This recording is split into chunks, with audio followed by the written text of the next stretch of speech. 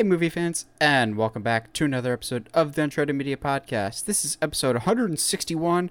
So, this year seems to be the year of the multiverse. We're going to get some multiverse elements in The Flash, Doctor Strange in the Multiverse of Madness, and we like doing out-of-the-box concepts here. So this week, we're going to do a really fun idea that we came up with of if we had to, in a multiverse universe, so to speak, how would we recast the Marvel Cinematic Universe using DC Cinematic Universe actors? So, a little tricky at first because there's significantly less DC movies to work with.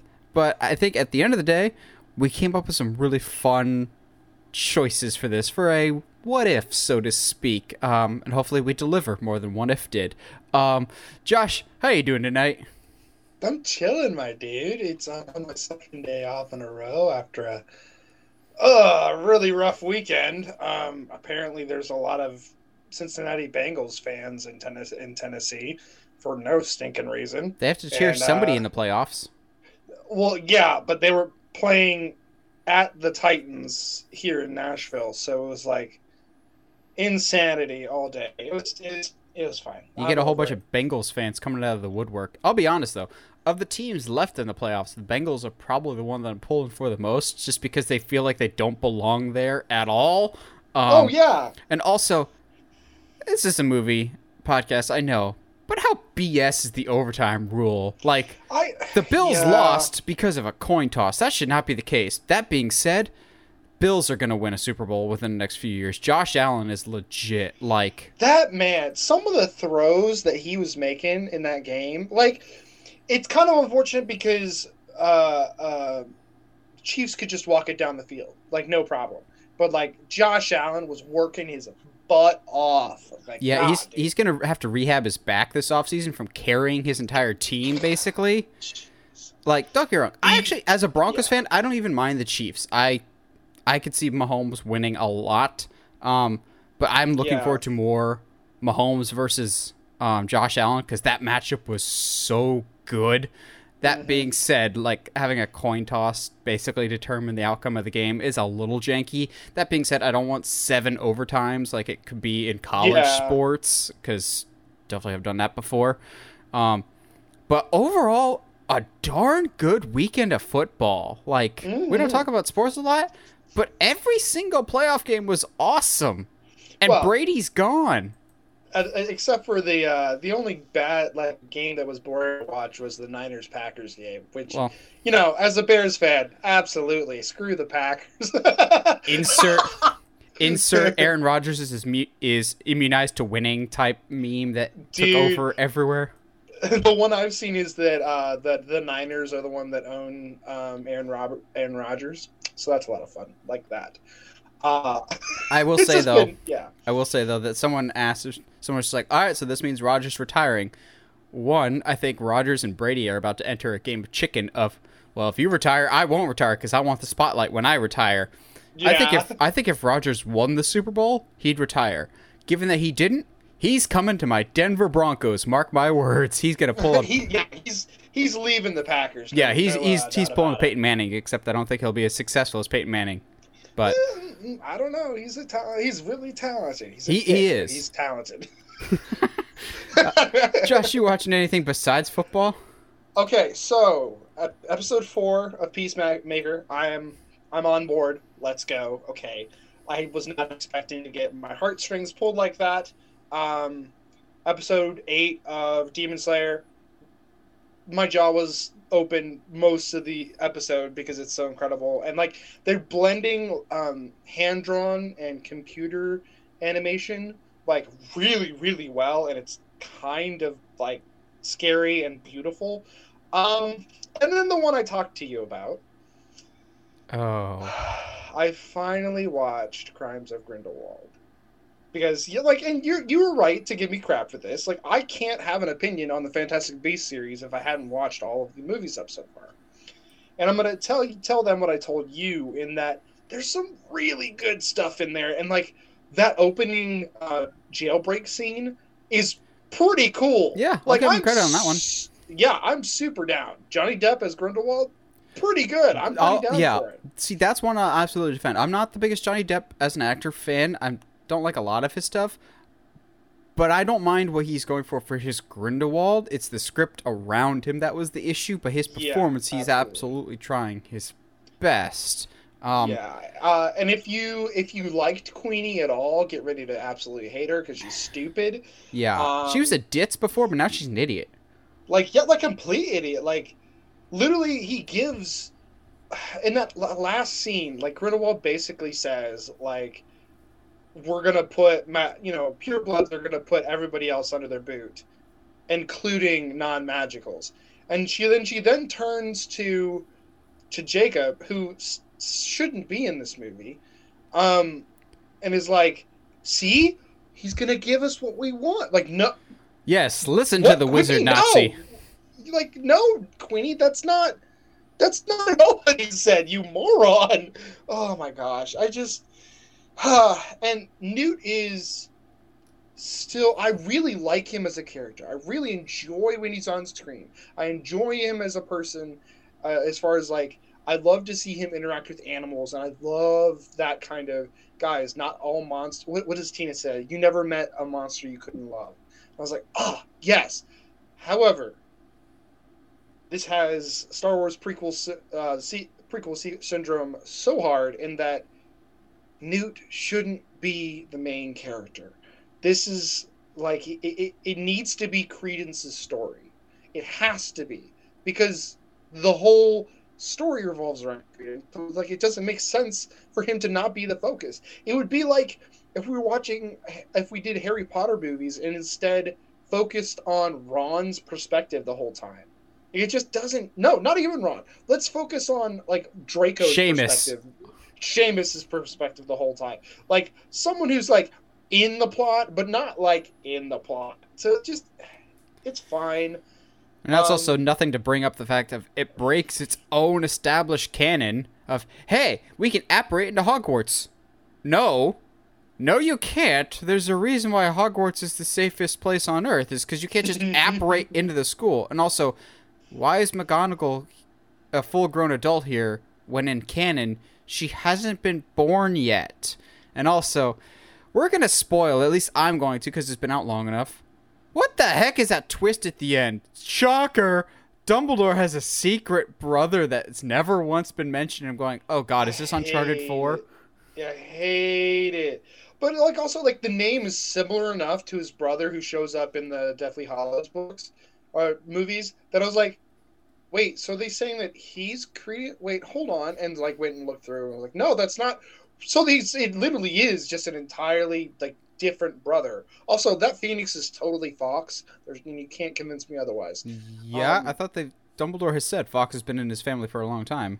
And no, Phoenixes can't die. No, Phoenixes don't really die. They die and come back. I'm just like, well, what happens if you impale one? Like, no, that's not how that works. Sorry. I've always kind of wondered how you kill. Also, wizards don't use toilets. But even though they have massive bathrooms. Yeah, yet Chamber of Secrets revolves around a gigantic poop tube. Yeah, okay, whatever. Oh, man. Book-wise, I actually just finished reading Chamber of Secrets. Doing the audio book on that one. So I've done Sorcerer's Stone, or Philosopher's Stone, whatever, and Chamber of Secrets. And so far, I think I like the movies better than the books on those two particular ones. Mainly because they expedite a lot of things. There's that whole bit in Sorcerer's Stone towards the end with the dragon that's like, it's cool, and it tells us a lot about Hagrid as a person, but not necessarily anything that we didn't know already. Or nothing. Yeah. They cut out that one challenge entirely from the book of, hey, pick which potion is poison and which one's the one that'll let you go through the fire door. I'm going, this doesn't really need to be here. There doesn't need to be this many challenges. Streamline it. Chambers, and the Chamber of Secrets kind of does that as well, where the movie at least expedites a lot of what's going on, but not in a way that it skips over anything. I have a feeling, and you could probably confirm this, is that, let's see, because they started making the movies on this next book, on The Prisoner of Azkaban, basically. When The Prisoner of Azkaban was out, that's when they started production on the first movies. Yeah. So I have a feeling this is where things are going to start changing a little bit. After I watched the Harry Potter special, and some of the director of the Deathly Hallows ones will kind of like explain some of his changes, and I was like, you know what? Yeah, that makes sense. I hear what you're saying on that. Like, so I'm kind of, this is an interesting perspective to come in, where somebody who saw the movies first and doesn't necessarily have as much respect for the books yet, having that opinion, seeing the difference, and so far liking the movies more. But then again, movies are visual medium, so it's going to be easier for me to fall in love with those better. But Yeah. Finishing Crooked Kingdom, which is the second book in a duology I've been reading, and then I've got a new book that's coming out in a week. Fifth book in a series that I'll be reading that. And then I haven't told you this. So there's a giant used bookstore, like down here, that has 2 locations. Okay, like I'm talking, like I could probably get the entire Redwall series, for maybe $20, because it's like $1 each and stuff like that. So wow. I've always had this desire to like watch some of these read some of these young adult books that series are based off, like Hunger Games, like just Divergent, like Percy Jackson, just to see, because I mean, obviously if they made movies about them, they should be good, right? Percy Jackson got greenlit today. Yeah, I saw that. I was actually pretty happy about that. Like, I'm excited to see what we do with that. Logan Lerman is now Zeus. Oh Lord, I mean, he's basically almost old enough at this point. Jeez. But the Hunger Games was like $1. So I was like, you know what? I'm going to pick it up and read it. Why not? What could go? It's $1. Come on. So I'll be starting that here in a few weeks too. Man, I'm like reading like 3 books at a time right now. And then I can say the one thing from my favorite line from Chamber of Secrets. Reading. I didn't know you could read.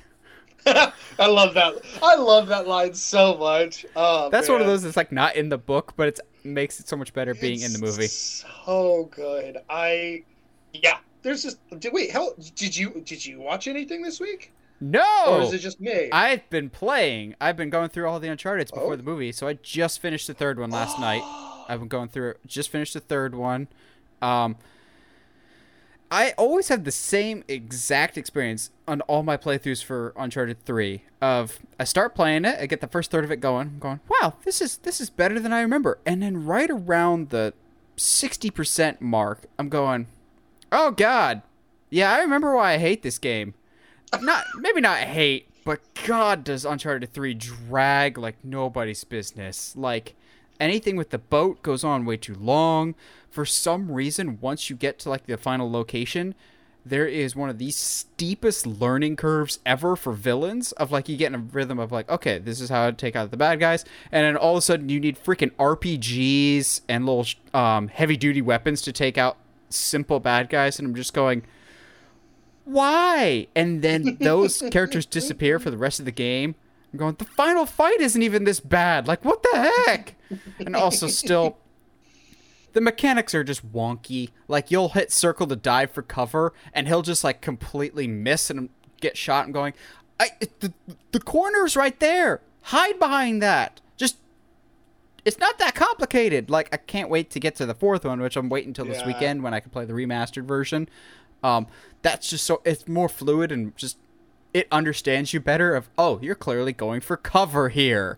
Like, I like 3 enough. There's not an Uncharted that I dislike, but it's definitely my least favorite. So I've gone through all the 3 now. Now I'm just waiting until this weekend to play the new PS5 remaster of 4, which I don't expect will be different other than a higher frame rate. But 4 is the best one, so I always look forward to going back to playing that. Oh, frame rate. I'm still laughing at, like, when you randomly got suggested one of my old videos, and it was, like, in 480p. I was like, oh, dude, that hurts. That just hurts.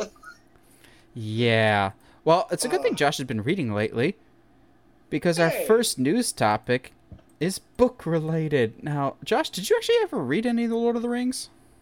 Oh yeah, I've read all three, all the Okay, way through, I've and I've always read The tried Hobbit. to read Fellowship, and I always get like halfway through, and it's I don't know. I just have never been through it. But thankfully, you don't need to read any of the books for the new Amazon Lord of the Rings series, now called The Rings of Power. Which, not gonna lie, that's a pretty good title. Am I still nervous about this show? Oh, absolutely. They released this like teaser of like this is what the title looks like, which I was really surprised to find out that was practically filmed. It's not CG or anything. Like they actually, it's all like carved woodworking and everything else. I'm like, that's really cool. And the show will supposedly be like the rise of Sauron. I'm going, wasn't that a video game at one point, like a prequel game? But maybe I'm just imagining that because there used to be a whole slew of Lord of the Rings games. That's not a thing. That's not a thing. The picture looks really, really cool. And the teaser was, for the most part, cool. But I'm not going to lie. I'm sure you're in the same camp here, Josh. When anybody ever talks about, like, the rings of power were forged, I'm so used to it being Cate Blanchett's voice that when it's not, I'm just like, this just feels like imitation here. You're not the voice you're supposed to be. I know it's set in the past, but, I mean, shouldn't you be able to have Lady Galadriel? Because they live, like, forever. It was a cool teaser. I like the name a lot. I'm still kind of... I'll be cautiously optimistic about this. But I do still have some concerns about, like, some of the statements that they've said in the past about, like, what this show will be like. And I'm worried that this is just going to be their attempt at Game of Thrones with the Lord of the Rings skin. Because they're like, we wanted to be more adult in our programming, going... You do realize Lord of the Rings was originally meant for children and teens. Like, I don't really want a sex scene in Lord of the Rings, because that's not really what Tolkien originally envisioned. And I don't know. Like, there's this thing of, like, yes, the original Lord of the Rings was PG-13, but it was originally more a children's story. So I don't need it to be adultified. And Amazon tends to skew adult, which is fine. The Boys is great. Invincible is great. I don't need R-rated Lord of the Rings. Am I overthinking this, Josh? No, not at all. I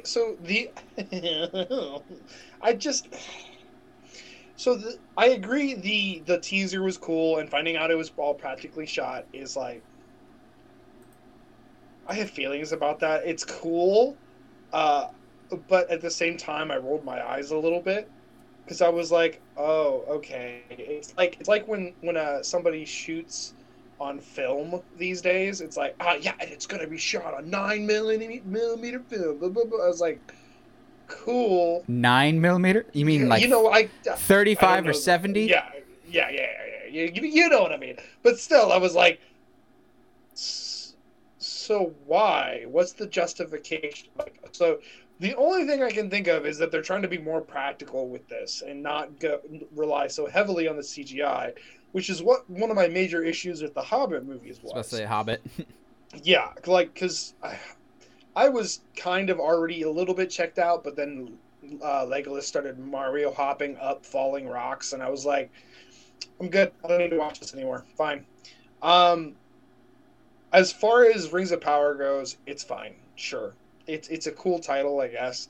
The Rise of Sauron could be potentially pretty interesting. That would be an even better name, though.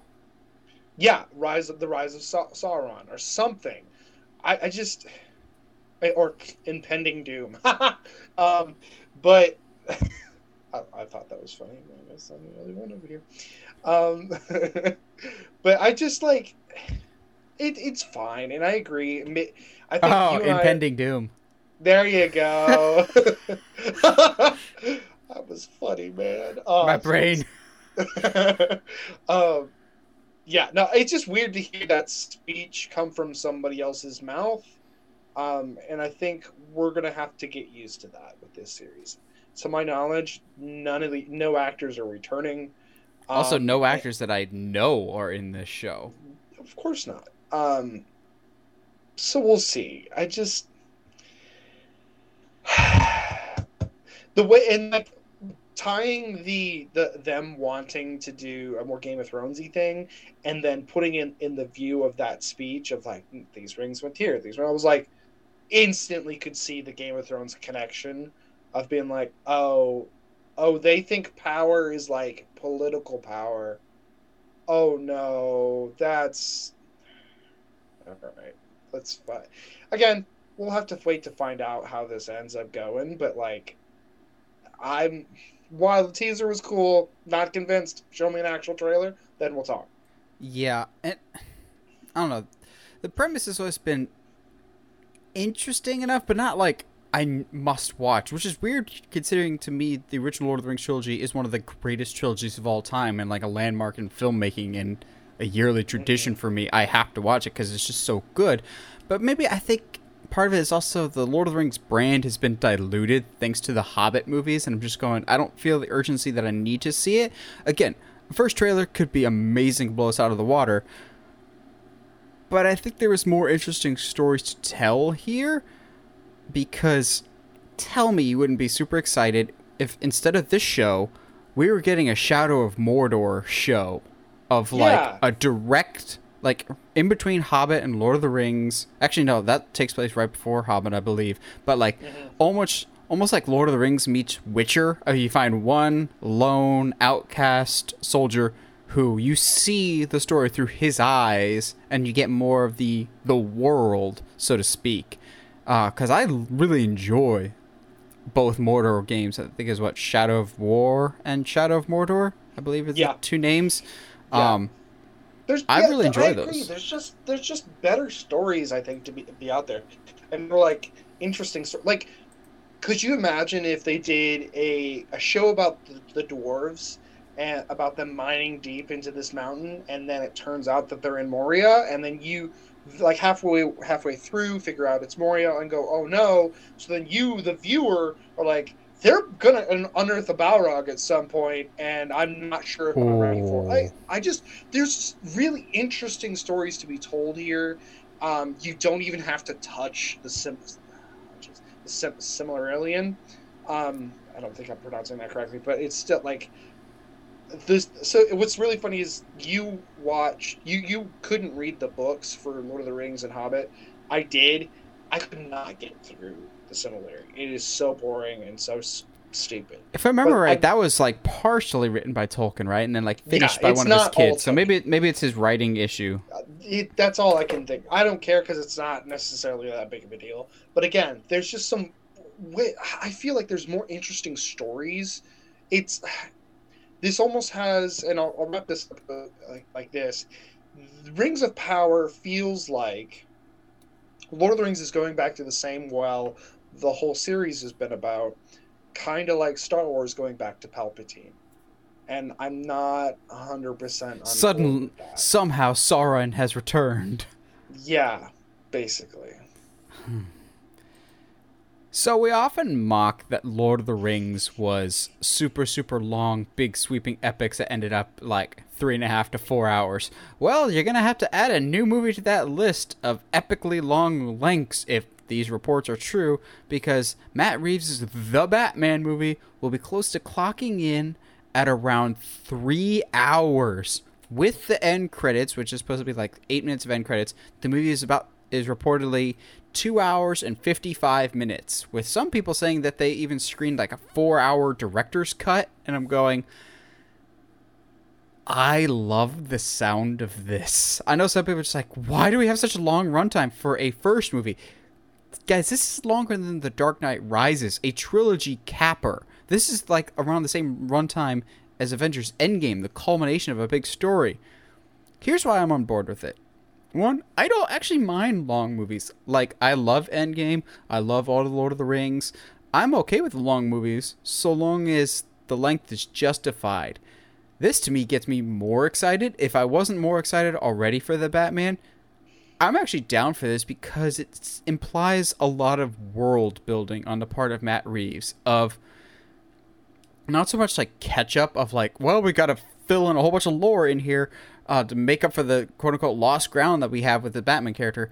No, it seems like he's got a lot of ideas that he wants to put into this world, and we're going to start off running, but also, like, I think old school detective movies had longer run times, so this will feel like a Zodiac, because we're already getting Riddler Zodiac vibes. So Zodiac's a long movie too. So if we take that approach here, lastly, before I toss it over to Josh, if this really is 3 hours, I love that even more because there's so much that we clearly haven't seen from this movie then, because the trailers really, from what we're hearing, are really only little bits, because that first trailer was when they said they had only filmed about 25% of the movie. And a lot of the trailers so far have focused on that first footage that we see. We get some stuff with the Riddler, but there's a lot that we're not seeing. Like, you know, a certain court that could be behind everything, or a certain circus, or other characters or references. Josh, in general, what do you think about longer runtimes, and are you excited for a 3-hour Batman movie? Yeah, I think it's the runtimes is one of those things you have to kind of earn, and let it be justified, because, like, I think in contrast, Lord of the Rings needs that runtime, because you can't just, a good fantasy movie can't just rush things. Oh, isn't that right, Aragon? Yeah. You can't just be like, all right, cool, so this thing is that thing, this is that, let's go. Yeah, we understand there's political intrigue here, but we don't care. Like, Warcraft. you can't just throw stuff at a wall and just go to town. Like, that's not how fantasy and comic book movies work. I mean, even like an Endgame being close to 3 hours is completely justified, because that is a cap of like what is it, like 20 plus movies. So like you have to really bring it home and really wrap everything together in a nice bow. Whereas this, we're opening a brand new world. This, to me, this is going to be one of the starts of the new post Zack Snyder era. So it has to set up a lot of stuff. It has to, and even if it's not like world building setup as far as like the DC world building, even if it's just him and it takes him this long to solve a riddle, like solve the mystery, absolutely. Like, I'm okay with it, with Batman not solving the puzzle in 30 minutes or less. Like, I'm down with that. And I think, if anything, like you said, having those two trailers show not a lot of footage. I mean, I think altogether, we have maybe 4 or 5 minutes of footage total. Like, dude, there's so much of this movie we're not seeing. And it makes me excited, because I think of movies like Endgame and Spider-Man No Way Home that barely showed us the first fourth of the movie. And then you have everything after that. So it's like, if I wasn't excited before, now I'm definitely excited for this movie. Like, God, dude. Which, there's been some other Batman related stuff that like has come out, but isn't like necessarily individually enough to talk about for a news segment, but we can lump it in here. Of Michael Giacchino released the first bit of music from the movie. They released the main Batman theme, and oh my god, I've listened to basically nothing else since it's been released, because guys, he crushed it. Like, we know from the trailers, we've got the doom, doom, doom, doom. I'm going, that sounds like Batman. But then you play the rest of the theme, and I don't know about you, Josh, but the music actually was more hopeful and uplifting than I thought it was. Like, oh, this has music term. It has movement to it. It has, I feel the waves of emotion that's being replicated here. I feel fear in certain points. I feel hope in certain points. Like, I felt so much listening to the Batman theme, and we're just going, oh my god, this music is going to be amazing. Like, I thought it was just going to be dark and gloomy. This has different styles, and it's so beautifully done. But then, for some reason, this doesn't happen to me because I have YouTube Premium, so I don't get ads. But apparently, before certain videos, they're showing ads for the Batman that are like a 2-minute clip of the movie. Have you heard about this yet, Josh? No, I haven't. So yeah, certain videos are showing like 2 minutes and 20 seconds of the movie as a clip. I've watched it, and I genuinely got pissed when it was done. So it's the scene in the trailer of like the car crashing into a funeral. It's basically what happens leading up to it.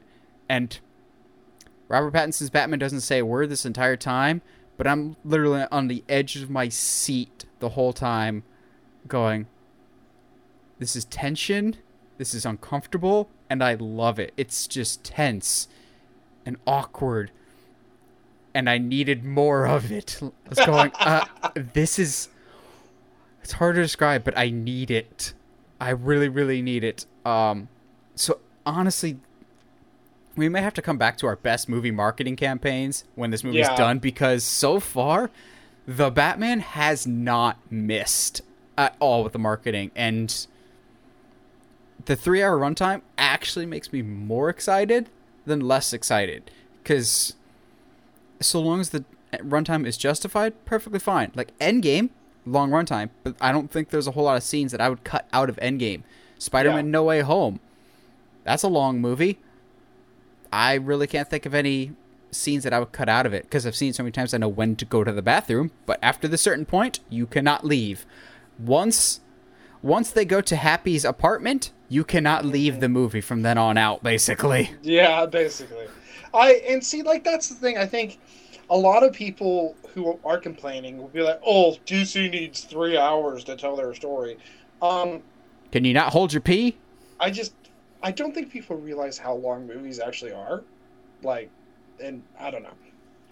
The other thing, the last thing I wanted to say was about the theme, because I remember, I forget who, I heard somebody commentating it being like, I'm so tired of superhero themes not being dynamic, not having layers, not being like interesting to listen to. In reference to the Batman theme that we get in the trailers, like, because it really kind of is just that, like Jaws-esque, more or less. Exactly. But then, dude, they released the full thing, and it is dynamic. It is, like you said, it's got movement to it. There's emotional layers you can feel through it. I'm excited about this movie. I don't know how I could get even more excited, and now I'm totally, as soon as we're done recording, going to go see if I can find that 2-minute clip. I'll send it to you. I'll find it and send it to you. I do love that the music. I love that the music sounds suspiciously like Mask of the Phantasm. Yes. Hey, you know what? You just imagine if this isn't a court movie. It's a Mask of the Phantasm. Okay, movie. So. Funny that I have the red graphic up. I totally didn't intend this, but somebody took to Twitter and like just reskinned this and be a light blue, and they're like, imagine if the next movie's theme is blue and it's Mr. Freeze and all the marketing is blue instead of red. I'm just going, Mask of the Phantasm blue? Blue and gray suit with I white refuse eyes? to let the blue and the gray die. The blue and the gray will show. Matt Reeves is just crazy enough to make it happen. Yup. Well, chalk this one up to out of nowhere, but at the same time, when you have the energy of Apple, you can just kind of buy whatever you want.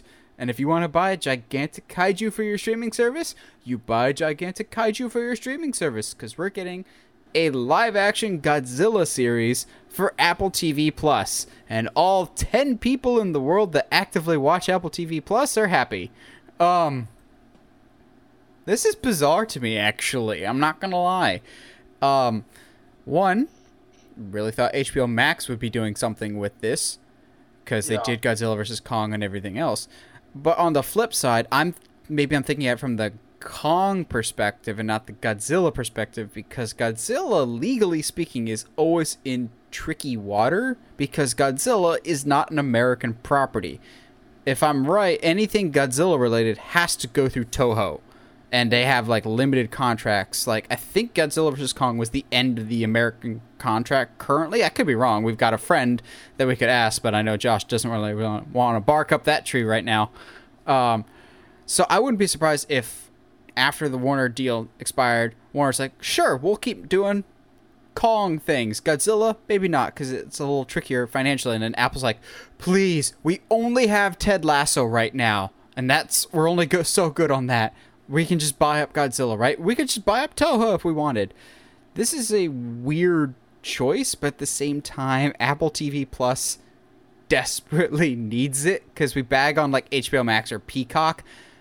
Apple TV Plus, the only reason it has any subscribers is because it comes free for certain Apple users. Like, other than that, I genuinely don't know why anyone would get it. I've heard good things about Ted Lasso, but one good show doesn't make me, as Disney Plus had just The Mandalorian, basically. But, like, Apple TV Plus, I'm still questioning why it exists at all, because Apple came so late into the streaming game with this, and they haven't made a lot of moves. They're like, hey, we just bought Charlie Brown. We're going, cool? You know, the culturally relevant movie that is Charlie Brown, whose last movie was 2017 by Blue Sky. That didn't get a sequel, even though it really, really deserved it, because that movie was way better than it had any right to be.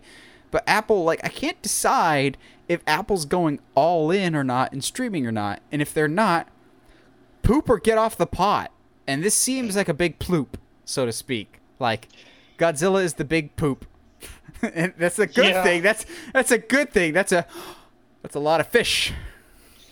Yeah, I go back and forth because there's a few shows that I have seen trailers for and like ads for, besides Ted Lasso, that have looked interesting.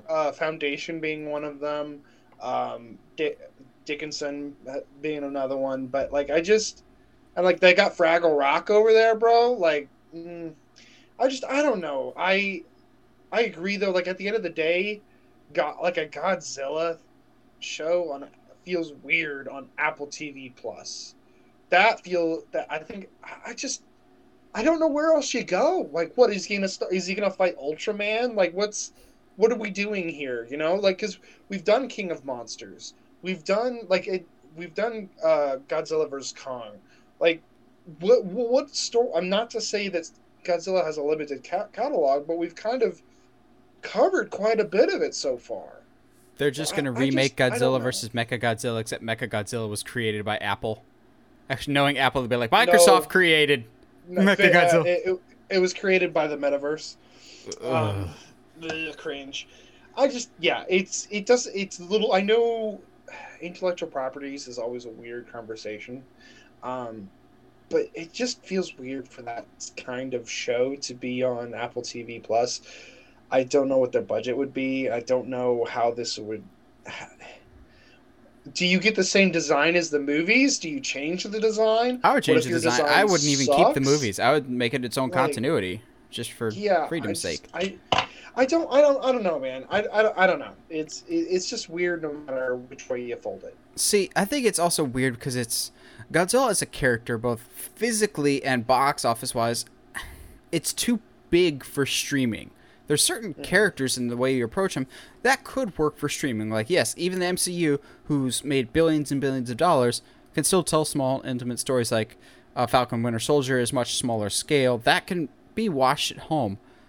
Godzilla is a gigantic creature that you kind of want to see on the biggest screen possible, that I think lends itself to big, epic movies more so than serialized TV.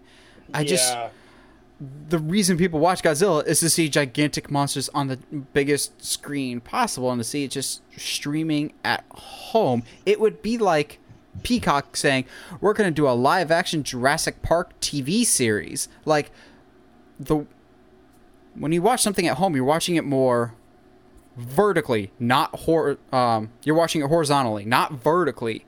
Like, if you want to watch vertical things, you see them on the big screen. Yes, I know some people will be like, well, there's Camp Cretaceous on Netflix.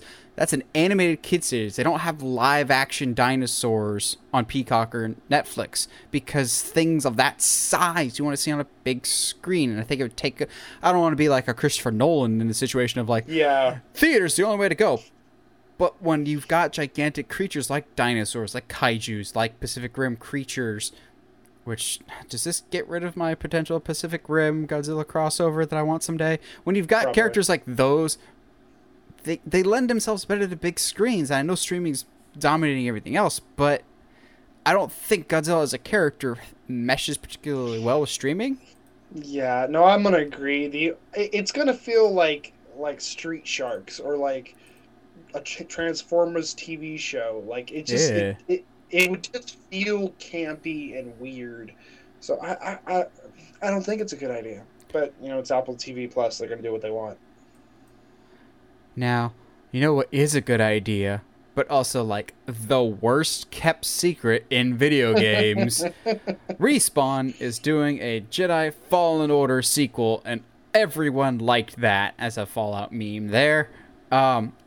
I loved Fallen Order, but I also loved what it represented, because I remember when Fallen Order was just about to come out, the head of EA was just like, well, according to our studies, people really love online multiplayer games. They don't really care for single-player games anymore. You're stupid. Fallen Order just comes out and destroys sales, and he just goes, oh, crap. And then I felt like EA tried to sabotage Fallen Order by not marketing it as much or showing crappy footage, because I almost didn't hop on the Fallen Order bandwagon when it first came out because all the gameplay looked so generic. It looked because they kept showing that little tiny piece of the much broader game when Cal and BD1 take over the AT-AT, and you're just like, okay, we've seen this before, this is uninteresting. And you realize that's like 2% of the entire game, and this is a much bigger thing. So I loved what Fallen Order represented, of going big old middle finger to those bigwigs that are just like, oh no, people love microtransactions in multiplayer games.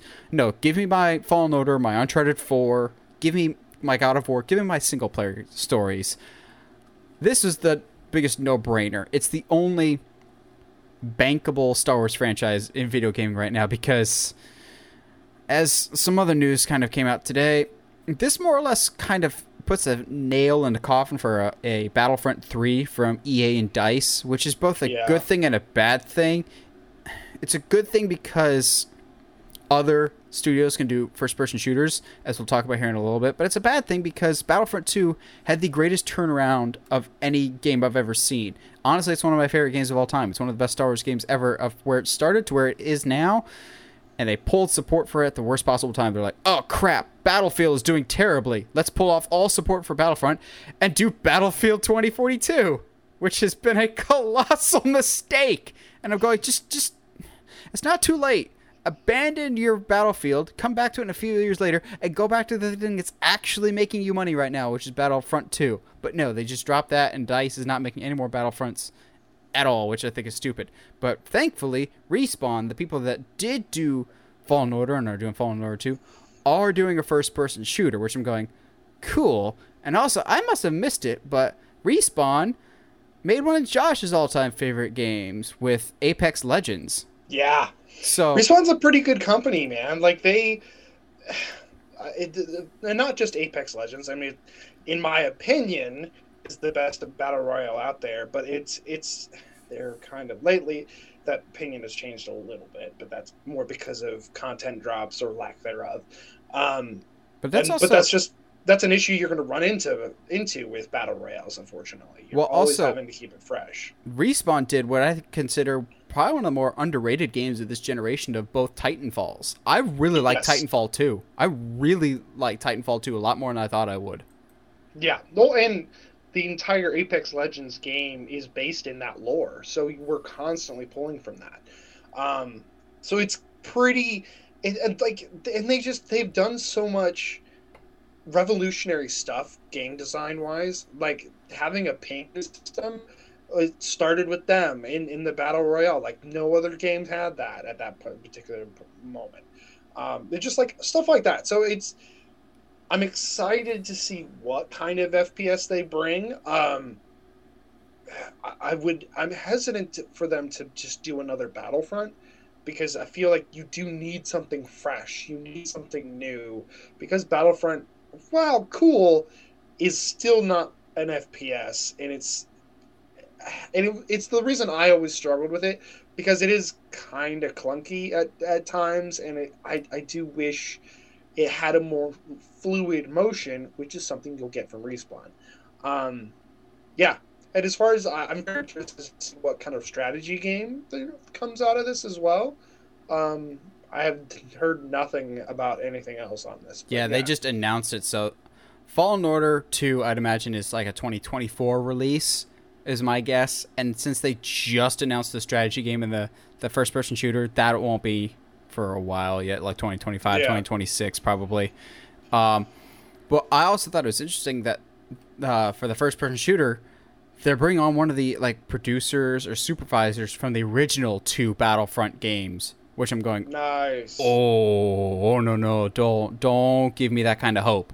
Now I saw somebody floating the idea around. I don't know if they go this route or not, but what if it's a game similar to a Republic Commando? Of you've got like a group of people on like a SWAT mission. I'm going, dude. Dude, don't bring up Republic Commando for me, man. That game has so many awesome memories. Like being like a commando clone trooper was just one of the coolest things ever, and I can only imagine, especially now that they've expanded the canon so much, what all you could do with that. Like, dude, being like a bounty hunter hit squad or something like that, or like being able to do first person squad combat, do like a class based system, but like you have like 3 or 4 different storylines that you can run through with those classes. So like you have like bounty hunters, and you've got like a different classes of bounty. It's dude, it'd be like the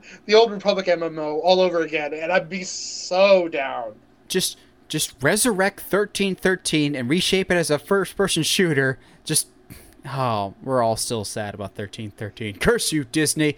But this is the first time that I felt hope in a while for the future of Star Wars gaming, because it felt like EA was just had a chokehold on it, and they're like, we pump out Star Wars games too. We're going, guys, you've done 3 games in 6 years. How is that fair?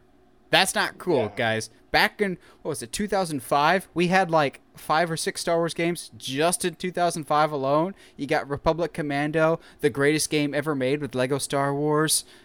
Revenge of the Sith, a banger of a game right there. Battlefront 2, all of those were 2005 alone. And yet EA has just been like, nah, you'll get a game every couple years. And then you don't even know if it's good. Like, the first Battlefront is fine, but definitely incomplete. The second one started off as a broken loot mess. And then Rogue Squadron exists.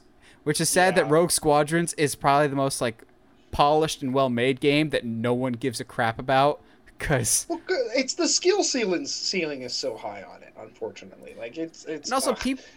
I don't think the general gaming population... There's obviously some people that do, but I think the general gaming population doesn't care about flight simulators. Like, they're like, it's super accurate. It is an accurate flight simulator. It felt just like X-Wing versus TIE Fighter from when I played it as a kid.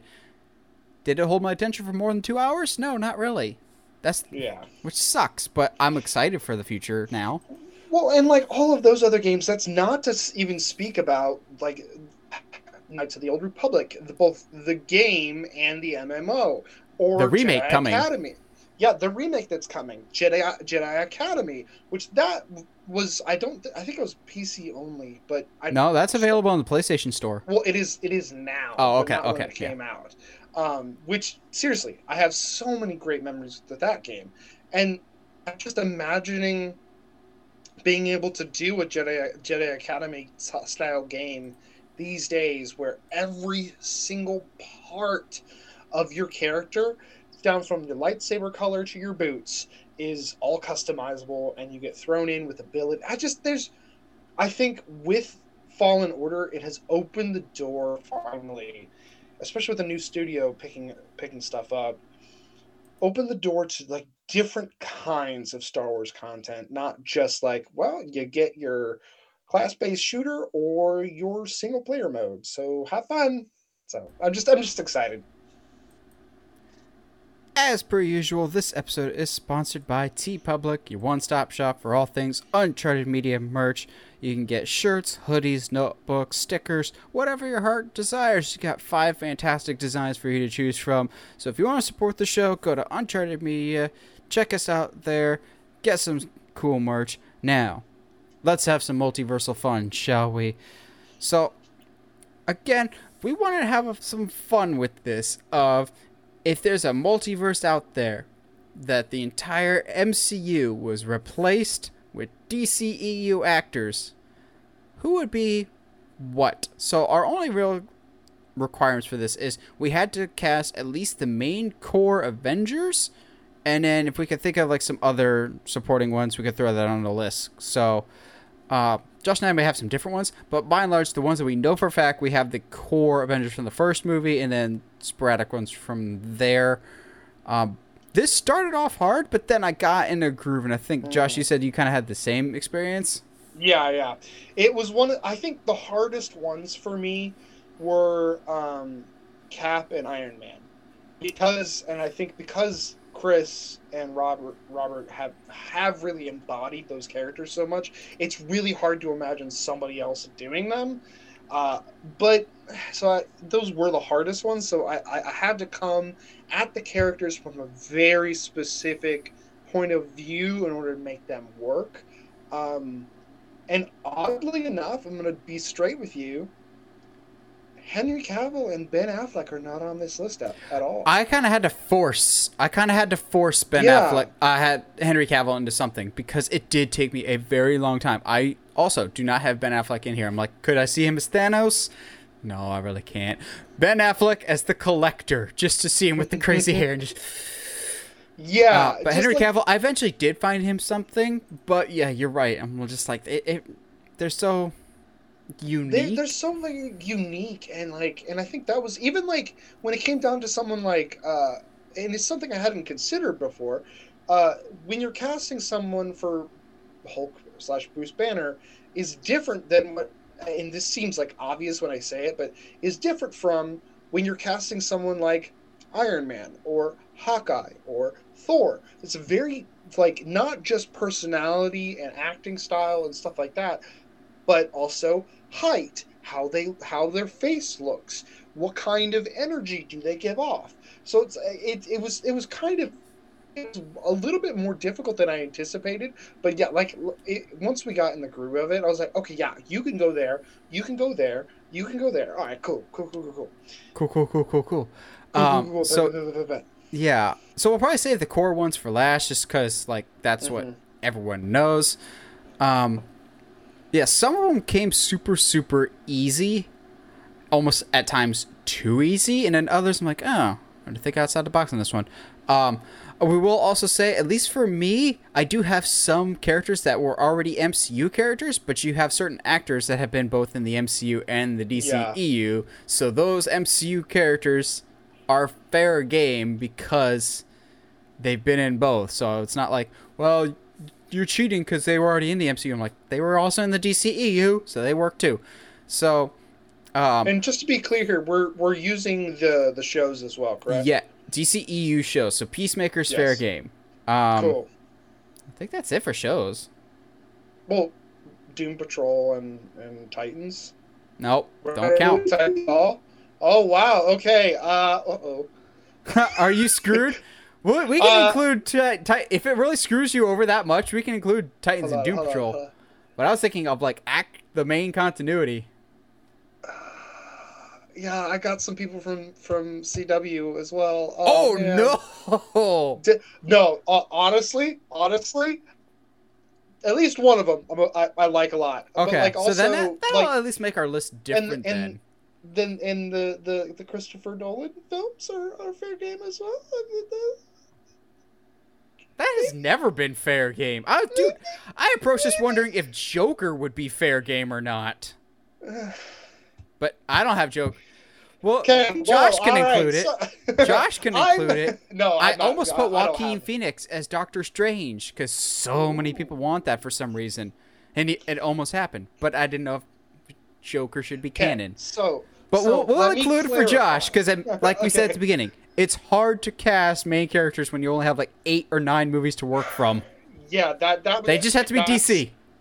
Yeah, they just have to be from DC. So like I have the shows, so like Edge of Tomorrow, Arrow, and but I'm pulling people. What's from Edge of Tomorrow? How is Edge of Tomorrow? Not Edge of Tomorrow. Legends of Tomorrow. I'm right? Going, Edge of Tomorrow is not DC even remotely. Like, okay, see, but like, what was weird was on this list, I was like, all right, so let's just see if there's a comprehensive list of everybody that's been in a movie for DC. Wikipedia. And like, they were including ones from like from like Constantine and Legion and like stuff like that. And I was like, oh guys, chill. We're going a little deep down the rabbit hole there. Chill. So it was a little hard on that, but yeah, okay, fine. Okay. You know what? We're just including everything. I don't care. Okay, so I got three. I only have list. 3 villains actually. How many villains do you have, Josh? Have one. I didn't care. I didn't care to do. Actually, that's not true. I can add one. I took it off because I wasn't sure how I felt about it, but I'll add it just for you. I have 3 just because I don't know. They just kind of randomly came to me. I'm just like, oh yeah, these matches are too perfect. Who's your one there? Loki. I had Cillian Murphy being Loki. Okay. Yeah, Loki was really hard because like I also have like Jared Leto or Patrick Wilson on that list to be Loki as well. Like if as far as like because like that was some on my list as I just like threw certain names where I thought they'd be and then picked which one I liked the most for that. And out of those 3, Cillian Murphy feels pretty cool. It's definitely wouldn't be Tom Hiddleston as his form of Loki. Probably be something closer to like a Scarecrow kind of Loki. And I wonder why. Yeah, but like also I just think if you're looking, Loki was hard because you can't have a big buff dude be Loki. Like no. You can't like so like and there's not a lot of like scrawny, suave guys in the DCEU as so it was just, as Snyder is very aesthetically driven. He is, and gosh, that was noticeable when looking at casts. Yeah. Jeez. Too bad we're not doing like recasting the actual MCU with non-canon MCU because I would recast Loki with David Tennant. Yeah. Sorry, people. Netflix shows aren't canon. I know they'd be like, well, Daredevil and Kingpin. Pretty sure they're variants. I mean, I could be wrong one day, but so like I said, I got 3 villains. Yeah. Hela from Thor Ragnarok. Oh. I would do Gal Gadot. I think that stands out. Yeah. Then I know these characters are very similar anyway, but I don't care. Crossbones from Winter Soldier and Civil War, played by Deathstroke's Joe Manganiello. Okay, I can see that, yeah. And then the one that I'm actually kind of mad doesn't exist, as much as I love the original actor in the role, Mysterio, played by Ewan McGregor. Yeah, oh, absolutely. I'm so down with that. The only other villain I had that I'd taken off my list at one point was Ultron. I have being played by Jeremy Irons. Oh, that would have been so much better than stupid James Spader. Like, I just like imagine him like getting at the tail end of a speech and like yelling at, like straight up, just it just would be so much better. Gosh, dude. Mufasa, Mufasa, Mufasa. Mufasa. I would just see that. So yeah, who do you have for your Phil Collins? Phil Coulson. Coulson. No, if I was to recast Phil Collins for the MCU, I'd get Terry Collins, the former manager of the New York Mets, because he always... Josh, Google Terry Collins for the New York Mets and tell me he doesn't look like Phil Collins, at least a little bit. I don't have a Phil Coulson, but if I had to think off the top of my head... Oh, man. You gotta have somebody... That's actually terrifying. Oh, my gosh. Yeah, I know. If I had to pick a Coulson, maybe the guy that plays Vigilante on Peacemaker? Maybe. You need a little bit of dork in him? Yeah. I have it as, I can never pronounce his last name. Tom Cavanagh, I think is how you pronounce it. Kavanaugh. Tom Kavanaugh. Yeah, Kavanaugh. Yeah. Sorry. Ed.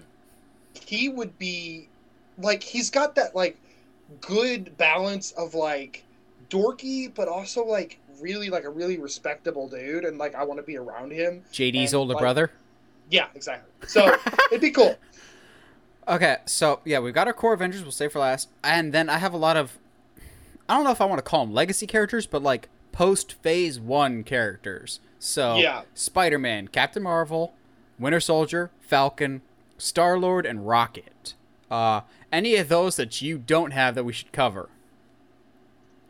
Or do you want to just dive into those? Okay, my other ones, I've got War Machine, Falcon, Pepper Potts, Bucky Barnes, Ant-Man, Black Panther, and Wanda. All right. I hadn't considered some of those, primarily because in my perfect universe that this is, Pepper Potts doesn't exist, because, God, I hate Gwyneth Paltrow's Pepper Potts in the MCU. I think she's one of the biggest wasted opportunities and a waste of time this side of Natalie Portman's Jane Foster. I hate her character so much. That's fair. I can't blame you on that, my dude. Who do you have for Pepper Potts? That might be better than Gwyneth, you two. Anna Diop. Or Diop, however you pronounce that. She plays Starfire on Titans. Really? Yes. She's got to be a better Pepper Potts than she is a Starfire. I just, first of all, I just thought it was fun. I didn't even intentionally do it, but like thinking about the red hair, the person that the hero that Pepper Potts becomes in Iron Man 3, and thinking that I just cast Starfire in that role is kind of funny to me. But didn't happen intentionally. I just felt like having someone younger, and once we get to Iron Man, we'll play off it a little bit. I did tend to go a little bit younger on my castings on certain ones. Huh? I went older on a lot of them. Interesting. So, but that's primarily one of them. Is I didn't want. I went younger because I didn't want Pepper to be a childhood friend of Tony's. I wanted her to be a hire from Tony's, and just they grow a friendship from there instead of a childhood friend. But there's that. Let's see. You also had War Machine, right? I didn't realize the. Did you go with Will Smith? I went with Ray Fisher. And I didn't realize the similarities until I read it. So in one, he's in a metal suit, trapped for life, and the other one, he's in a metal suit. So one he can just leave, the other one he's trapped in forever. Yeah. Okay. But in my brain, I went, okay. That's probably why you made the correlation. Yeah. If someone's gonna be in the War Machine suit, it's gonna be a younger. It's not gonna be, as much as I love Don Cheadle, it's gonna be a younger, healthier, more experienced soldier, and so that Ray Fisher kind of fits that. Whereas somebody like Falcon, who I have as being played by Will Smith, is going to be a little bit older, and is going to be like, hey, yeah, like I did my term, kind of like Sam. Like I think it worked just as well. He's got the charm I think that Falcon really likes, and eventually, I can totally see Will Smith being a black Captain America. I think that works well. I don't think I'm against that either. Yeah, I go Will Smith for War Machine because I see that like stoicism occasionally, while also the snarky stuff. Whereas my Falcon is Black Manta's Yahya Abdul-Mateen. I think I hear you. I think he's got that like swagger. He does kind of give me Anthony Mackie vibes of confident and charming at the same time, but also I could absolutely see him stepping into the Black Captain America type of that leadership, but also never overwhelmed. And also I need him to kind of still be snarky like Anthony Mackie is, especially playing off my Winter Soldier, who we can talk about in a little bit here. But judging by your reaction, I think you have Yahya doing something later. Yeah, well, I see him and I think of royalty. So I have him as Black Panther. Because I could see it. Yeah. Like, nothing against Chadwick Boseman. But having like he's pretty tall, man. He's like 6 foot something, 6'3". Actually I should probably look that up. I have that somewhere. I brought up everybody's IMDb pages because I was like, I want to make sure I get everybody right here and what they're from. He doesn't have his height. It's fine. But like, he just gives me like Wakanda vibes, and he just looks like he would absolutely murder somebody if he wasn't such a peaceful person. And I get that vibe at least from Manta. So, if we're working off Falcon, and then you just said Black Panther, someone that has connection to both of them, would be the Winter Soldier. Do you have a Winter Soldier? I do. I do have a Bucky Barnes / Winter Soldier. And that would be... I don't think you're going to like it. I don't think you'll like mine. It's because he was actually surprisingly hard to also get somebody for. Because you don't want someone too old, but you don't want too young. And they need to have, like... I'm just, like, saying everything that casting directors already think about. So, I had two, and I picked one of them, obviously. The first one was Scott Eastwood, sorry. Oh, God, I forgot he was in the... I forgot he was in the first Suicide Squad, because I was so positive that he was playing Nightwing. Yeah. He gives me good, like, real Bucky Barnes vibes, like, yeah, wholesome dude. That's a good call. Yeah, the one I also had was Stephen Amell. Your favorite. If his Casey Jones didn't exist, I think I'd be more about him being that. But yeah, I hate his Casey unfortunately, too. that exists, and he's kind of the same character and everything. Unfortunately, so I do kind of lean more on like a Scott Eastwood, Bucky Barnes. Oh, what do you have? I completely forgot about Scott Eastwood. Here's the one that's like, what? But hear me out. For Winter Soldier, I have Henry Cavill. Because I could see that, like, big bull in China shop that we kind of get when we first meet him. Like, the clean cut, like, good old boy going off to war. Which we definitely have seen from Henry Cavill. But also, it's weird that, Winter Soldier, when we see him later, shows up as a long-haired loner. Almost like... some other Henry Cavill role that he's a long-haired loner that also has a little bit of sarcasm in him when he wants to. Specifically, Witcher, I get Winter Soldier vibes of that's just odd. Like, yeah, I feel that. I don't want to be here. I'm just here so I don't get fined in the in the words of that one NFL player, which is the greatest post-game conversation ever. Also, I felt like I had to get Henry Cavill in here somewhere, and I genuinely couldn't think of him anywhere else. Like, there's some roles that I tried, but I couldn't think of anything. Like Vision, I got nothing for Vision. I thought about it, but I'm just like, I can think of somebody for Jarvis, but not for Vision type of thing. That was hard. I had, oh geez, what's his name? The guy that played Professor Lupin.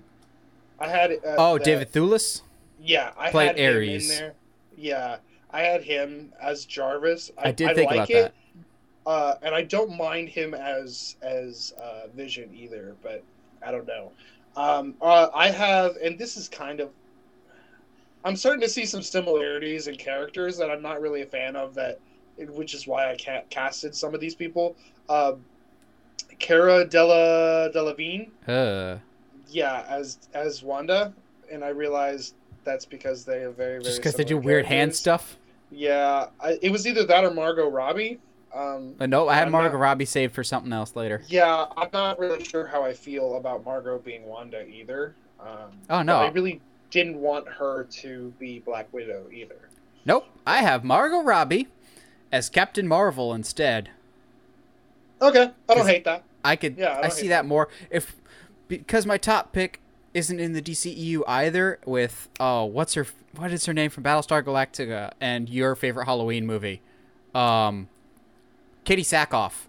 Katie Sackhoff would be my top pick for Captain Marvel, but not gonna happen, and we get stuck with Brie Larson instead. I will not apologize for disliking Brie Larson's Captain Marvel. It's just Marvel writes their characters so well, and they're always cast perfectly. But Captain Marvel, top to bottom, has been a misfire. And also people were like, it's because she's a woman. No, I don't mind Wanda, even if Wanda is definitely a villain right now. Like Black Widow, it's because the character's miscast, which is not normally the case for Marvel movies that are normally cast perfectly. Yeah. So, of the non-core Avengers, I got 3 left. Spider-Man, Star-Lord, and Rocket. I have 1, and then I have a couple that were just for funsies.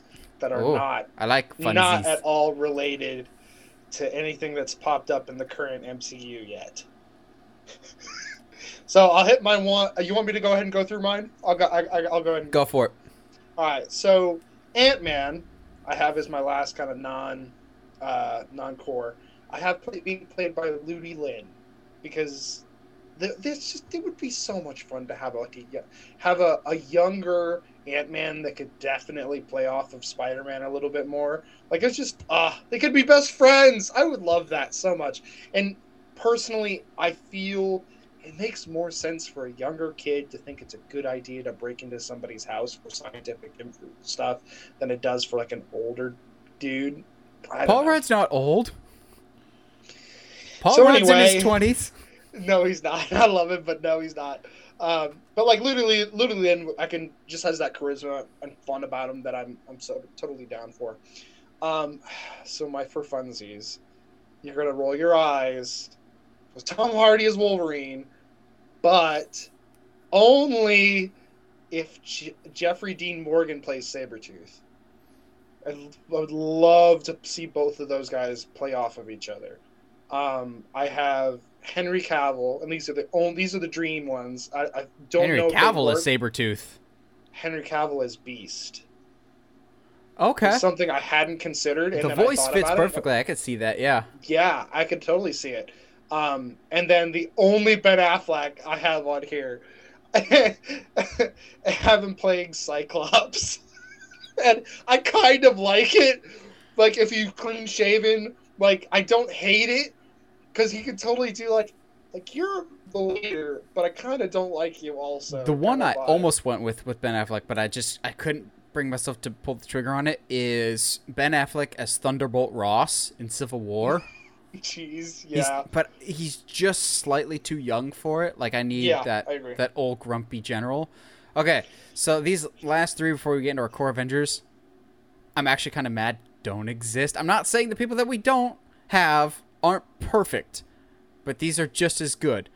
Rocket Raccoon, voiced by Jai Courtney, aka Captain Boomerang from Suicide Squad, because Yeah. God, I just need the voice of Captain Boomerang to be Rocket. Also, for some reason, it's popular to hate on Chris Pratt. If Marvel ever decides to recast Chris Pratt as Star-Lord, recast him with Zachary Levi from Shazam. I'm Because down. Yeah. they're just immature man babies that I love both. Also, I know some people are like, but Zachary Levi was already in the MCU. Yeah, he was in the MCU and died so hard that he jumped ship to DC because of Hela. And lastly, Tom Holland will always be my favorite Spider-Man until besides the PS4 version. Tom Holland is perfect Spider-Man, especially after No Way Home. But if we need someone from the DCEU, what about young Billy Batson, Asher Angel from Shazam? I don't hate that, yeah. I thought about the kid that plays Freddy, but I'm like, he's a little too dorky. Peter is dorky, while just a little bit handsome, not like the best looking kid. Looking at Asher Angel, I just see Peter Parker in that. I think he'd be a lot of fun. Although it's always kind of bothered me in the Shazam movie that young Billy Batson is actually more mature than superhero Billy Batson. Like, Zachary Levi might have been a little too goofy with it. Like, he becomes less mature when he's the superhero. Yeah. But let's get into the core group.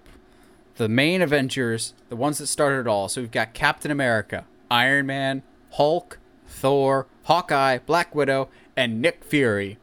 Nick Fury actually was the first name that came to mind for me. That was like, I gotta go with this guy. And he was already in the MCU already. I don't care. I think he's better suited for this role than what he actually was in the MCU. Idris Elba, also known as Heimdall, also known as Bloodsport. I get authority vibes from Idris Elba. I believe him. You see him in control of a situation, but at the same time, you get that I don't really want to mess with you type vibes. And also, like, if we're continuing with the basing it off the comics, he kind of does look like he could pass as we couldn't get Samuel L. Jackson, so we went with someone slightly younger. Because Samuel L. Jackson's in his 70s, guys. I can't believe that. So if we wanted someone slightly younger, I think Idris Elba could definitely pass as a Nick Fury.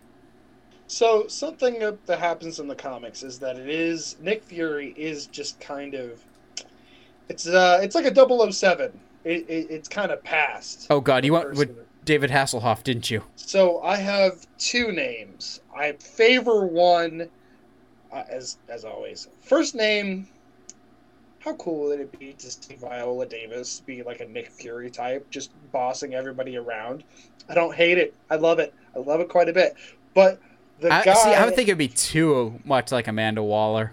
it might be, and that's kind of why I shied away from it and went with my other pick, with Christopher Maloney. What DC thing was he in? He's a, oh jeez, he's in Man of Steel. He's one of the soul. He is. A good death is its own reward. Yes. So, cause God, dude, like, have you seen him in what was that show where he's where he's psychotic and he has like a flying donkey that follows him around? So not Special Victims Unit. No, it's not. I wish that was Special Victims Unit. He just rides up to a crime scene on a donkey. No, it's like anyway, but he's like it feels weird to be like, I just feel like Nick Fury should be white. Like that doesn't matter. That is not a thing that needs to be in discussion. I had no problem with Samuel Jackson playing Nick Fury, because it's fine. He does a great job. I just like Christopher Maloney would be so cool, like being Nick Fury. He's intimidating. He's scary. I've seen him move in certain shows. The boy can go. So just like imagine like a Nick Fury that actually hand to hands people. Like, oh, that'd be cool. It'd be super cool. Not gonna lie, whenever I see Christopher Maloney, I always think he kind of seems like a variant version of John Hamm. Like, we couldn't get John Hamm, we got Christopher Maloney. That works. It's fine. They both sound like meats. So you've got the Maloney on Hamm. Christopher Maloney on Hamm. Wow. Oh no. Yeah, that's gonna haunt my nightmares now. Yeah, well. Okay, my most like I don't feel like 100% of just like, oh, this has to be it. I could be convinced otherwise of this. Hulk. I couldn't think of a specific person for this. So you got to think the Bruce Banner side of this, because the Hulk, obviously, we're not going to get like a Lou Ferrigno situation again of just paying a bodybuilder and just send him off to have fun. Yeah. That's why I want someone mild and sheepish. That's why I went with Shazam's Adam Brody, also known as the superhero version of Freddy when he finally can fly and has legs and everything else. Also,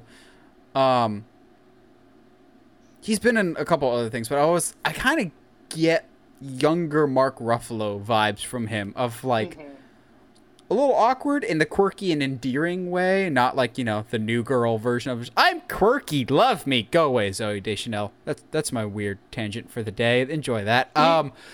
Yeah, Hulk I really could not pin down, just because Hulk in the MCU is kind of vanilla. He's kind of uninteresting, but at the same time you still like him because he's got some good lines. He plays off other characters well. He's a good accent piece to the other heroes, but as a character, Bruce Banner doesn't necessarily have the most personality, because the last time they tried to do that, it was Edward Norton. He kind of stole the whole project away from everyone else.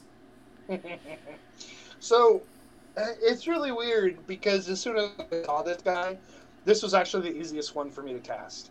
I was looking through pictures and I was like, yeah, that one right there. And when I tell you where he's from in the DCU, you're gonna laugh. So there's this guy named Scoot McNairy. Yeah, he's the guy with no legs in Batman vs. Superman. He's the guy with no legs in Batman v Superman. But Scoot, you ain't got no legs. But he is so, like, look up a picture of him real quick, like, as a human being, not obviously in a wheelchair.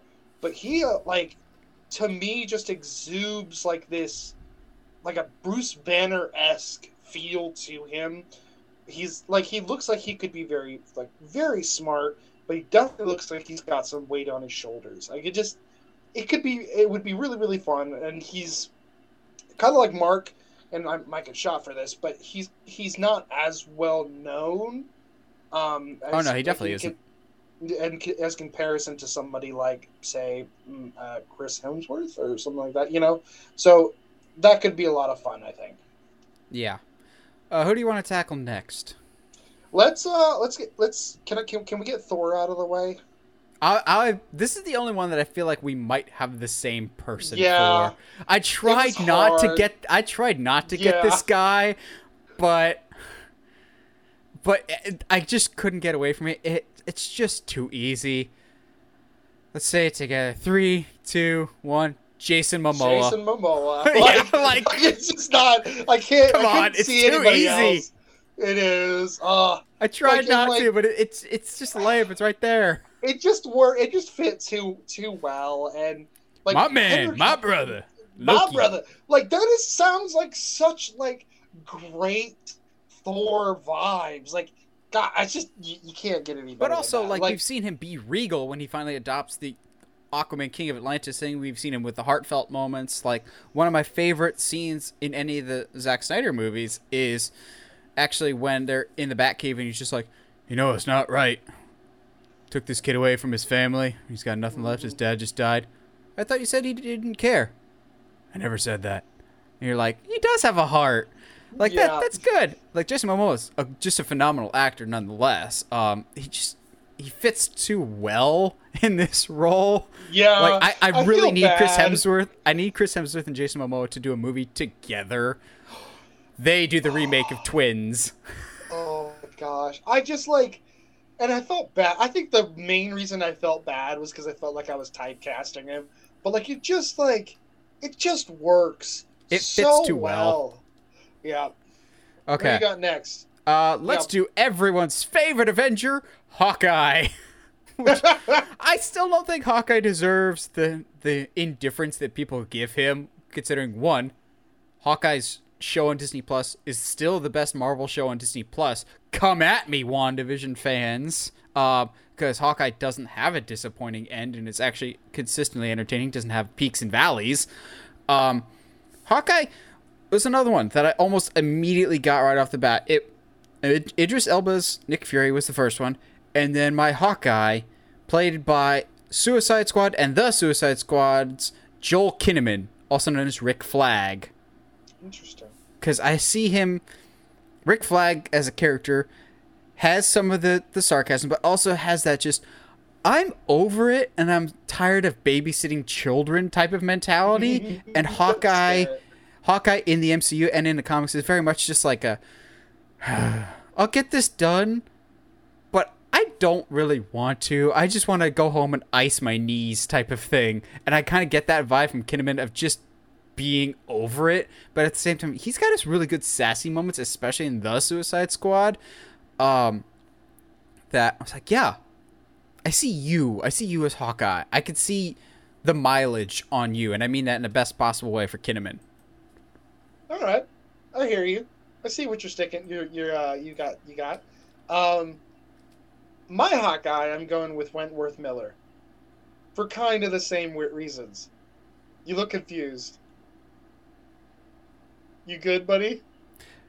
Yeah, for some reason I just heard something. We're good, I think. Okay, no, because Wentworth Miller is just I don't know how to describe it. I saw him, and like you kind of said with Joel Kinnaman, he looks like he looks like he's seen some stuff, and he just always has that look on his face of I am done with everyone. I'm here because Natasha asked me to, and so I'm here for her. That just I get that vibe from Wentworth Miller. So you brought up Natasha. Who do you have as your Natasha Romanoff, aka the Black Widow? So she's actually probably the youngest on this cast. I have Connor Leslie. She plays Donna Troy on Titans. Honestly, Donna Troy is my favorite character of Titans. And this is coming from a Nightwing fan, primarily because Connor Leslie's performance is the only one that I actually buy. She seems like the only character on Titans that feels comfortable with the script. Mm-hmm. She has this natural charisma and personality that I just love. I love Connor Leslie on Titans, and I'm so glad she's not, dead. My only gripe about her is I wish she was Batgirl instead of the actual Barbara Gordon that they cast, because I wasn't a huge fan of the Barbara Gordon representation on Titans. I was like, oh, nah, you don't really come across like Barbara Gordon. And also the fact that they're just like, nah, she was never Batgirl. She was a jewel thief. And going, what? No, that's not how it No. works. But dude, you say anything Connor Leslie, I'm just going, yes. Just yes. It just works, man. I don't know what it is. It just works. And like you because I have Wentworth Miller, he's obviously an older assassin, and so there can be more of a brother sister vibe there. Whereas like because because Jeremy Renner and Scarlett seem to kind of be in the same age. There are times when you're like, whoa, was there ever a thing? And I just want to eliminate that completely. I don't want to have to deal with that dynamic in the background. So I went with someone that's more recent to the DCEU, both actually in movies and TV, but kind of might still be the same age as Joel Kinnaman. I'm not sure how old he is. And that is The Suicide Squad and Peacemaker's Jennifer Holland, also known as Harcourt, the blonde agent in charge of looking after Peacemaker. Yeah. I think she's got physical resemblance to Scarlett Johansson. She already kind of has that Black Widow-esque vibe to her of take no crap, give all the craps type of situation, of always has the upper hand. Whenever Peacemaker or any of the guys at the bar try and hit on her, she just immediately beats the ever-living crap out of all of them. I just get Black Widow vibes from her, and I could absolutely see it, and she's really impressed me so far in Peacemaker. Granted, she wasn't a huge role in The Suicide Squad, but I really like what they're doing with her on the show. I like all the characters on Peacemaker, but I think she would be a really good Black Widow. Yep, I'm with you. So I don't know about you, but these two were the hardest for me to cast. One was, one wasn't. Okay, fair enough. Fair enough. Captain America was my difficult one. Iron Man was my easy one. Okay, that's fair. Who do you have for Iron Man? Iron Man, judge him on his good performances and not for this movie. Wonder Woman 1984's Pedro Pascal.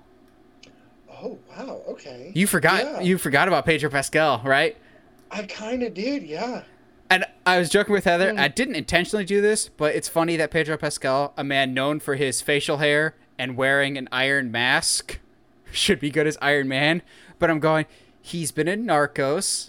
He's got that like morally gray area, but also he's been really funny. He's going to be in that Nicolas Cage comedy, so he can do the comedic beats. I just buy him as a dude that can be cocky, but also emotionally vulnerable. He was an overly cocky character in Game of Thrones. He can be cocky, he can be charming, like we've seen, but also when he's in the Iron Man suit, we know he can do plenty of acting with just his voice alone. I really love Pedro Pascal as an actor, and I could absolutely see him being Tony Stark. I'm down with that. Absolutely. I have no issues with that at all. I hadn't thought. For some reason I forgot about that. Forgot about him. Yeah. Interesting. I have the guy who was only at the DCEU for maybe 5 minutes. The man who played quote unquote Jimmy Olsen. I thought you were about to say the guy that played Slipknot. No, I wouldn't do that. Michael Cassidy. I thought he's the one that played Vigilante for a little bit until I looked up his IMDb. But gosh, he's a handsome dude.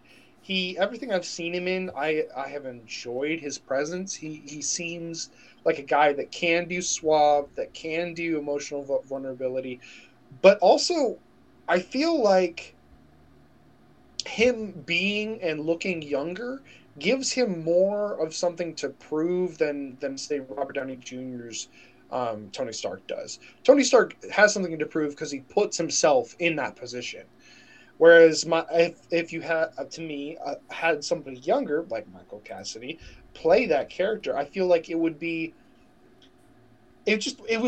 feel more like he less of the things that happen to the Avengers would be his fault. Now, who is our last one? Who is your Captain America? So I have two names that I floated around, and primarily just because I love both these guys, especially after certain movies they've been in. But Alan Richardson I thought about. He plays Hawk on the Titans. Yes. he's pretty good. Also, great act. he was Aquaman in Smallville. Also true, which is a weird thing to think about too.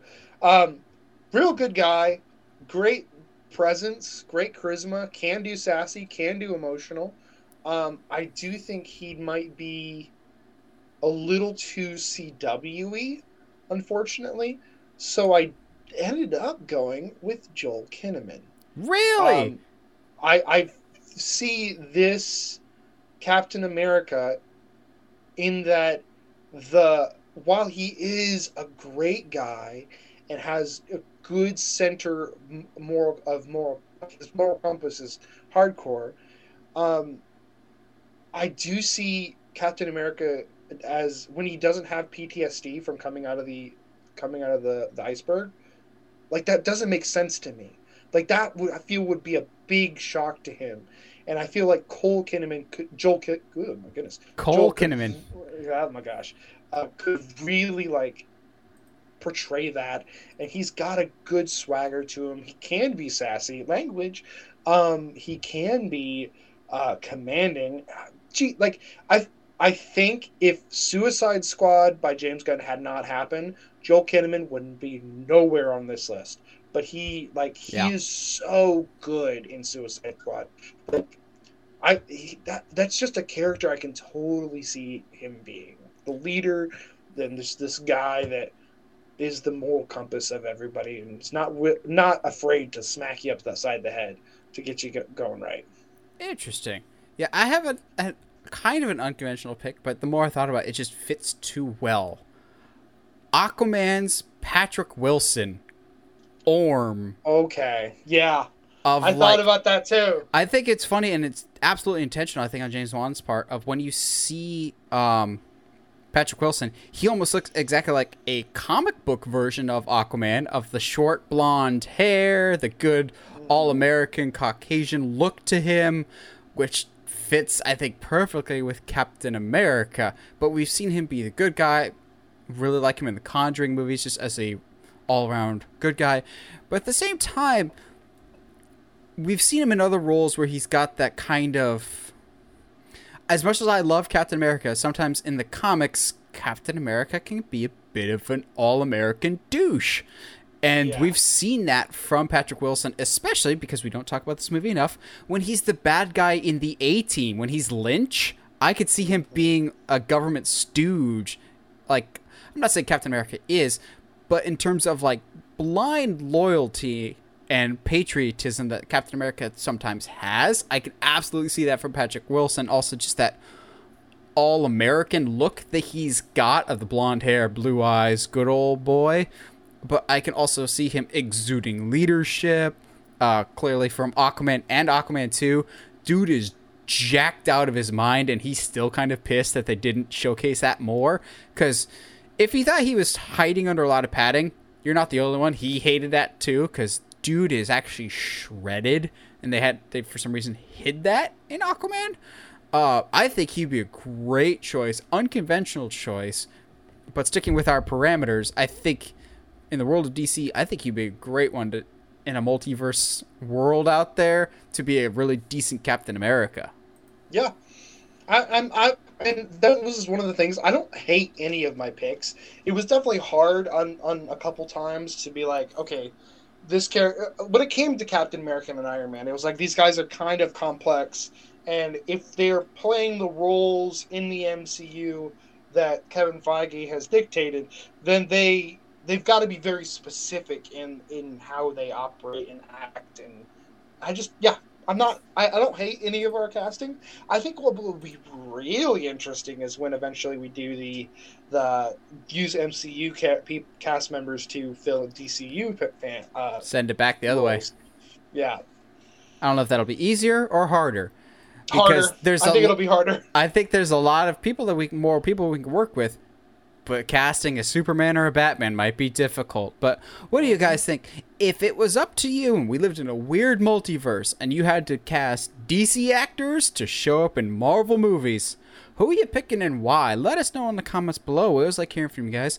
And as always, if you like what you hear and you want to hear more, subscribe to us on whatever audio platform you're listening to us on, whether it's iTunes, Spotify, Google Podcasts, YouTube. And if you haven't already, subscribe to us on YouTube at Uncharted Media. We're trying to get to 700 subscribers before the end of the year. You can help us get there. Share us with other movie friends that you got. And as always, stay sharp, movie guys and gals.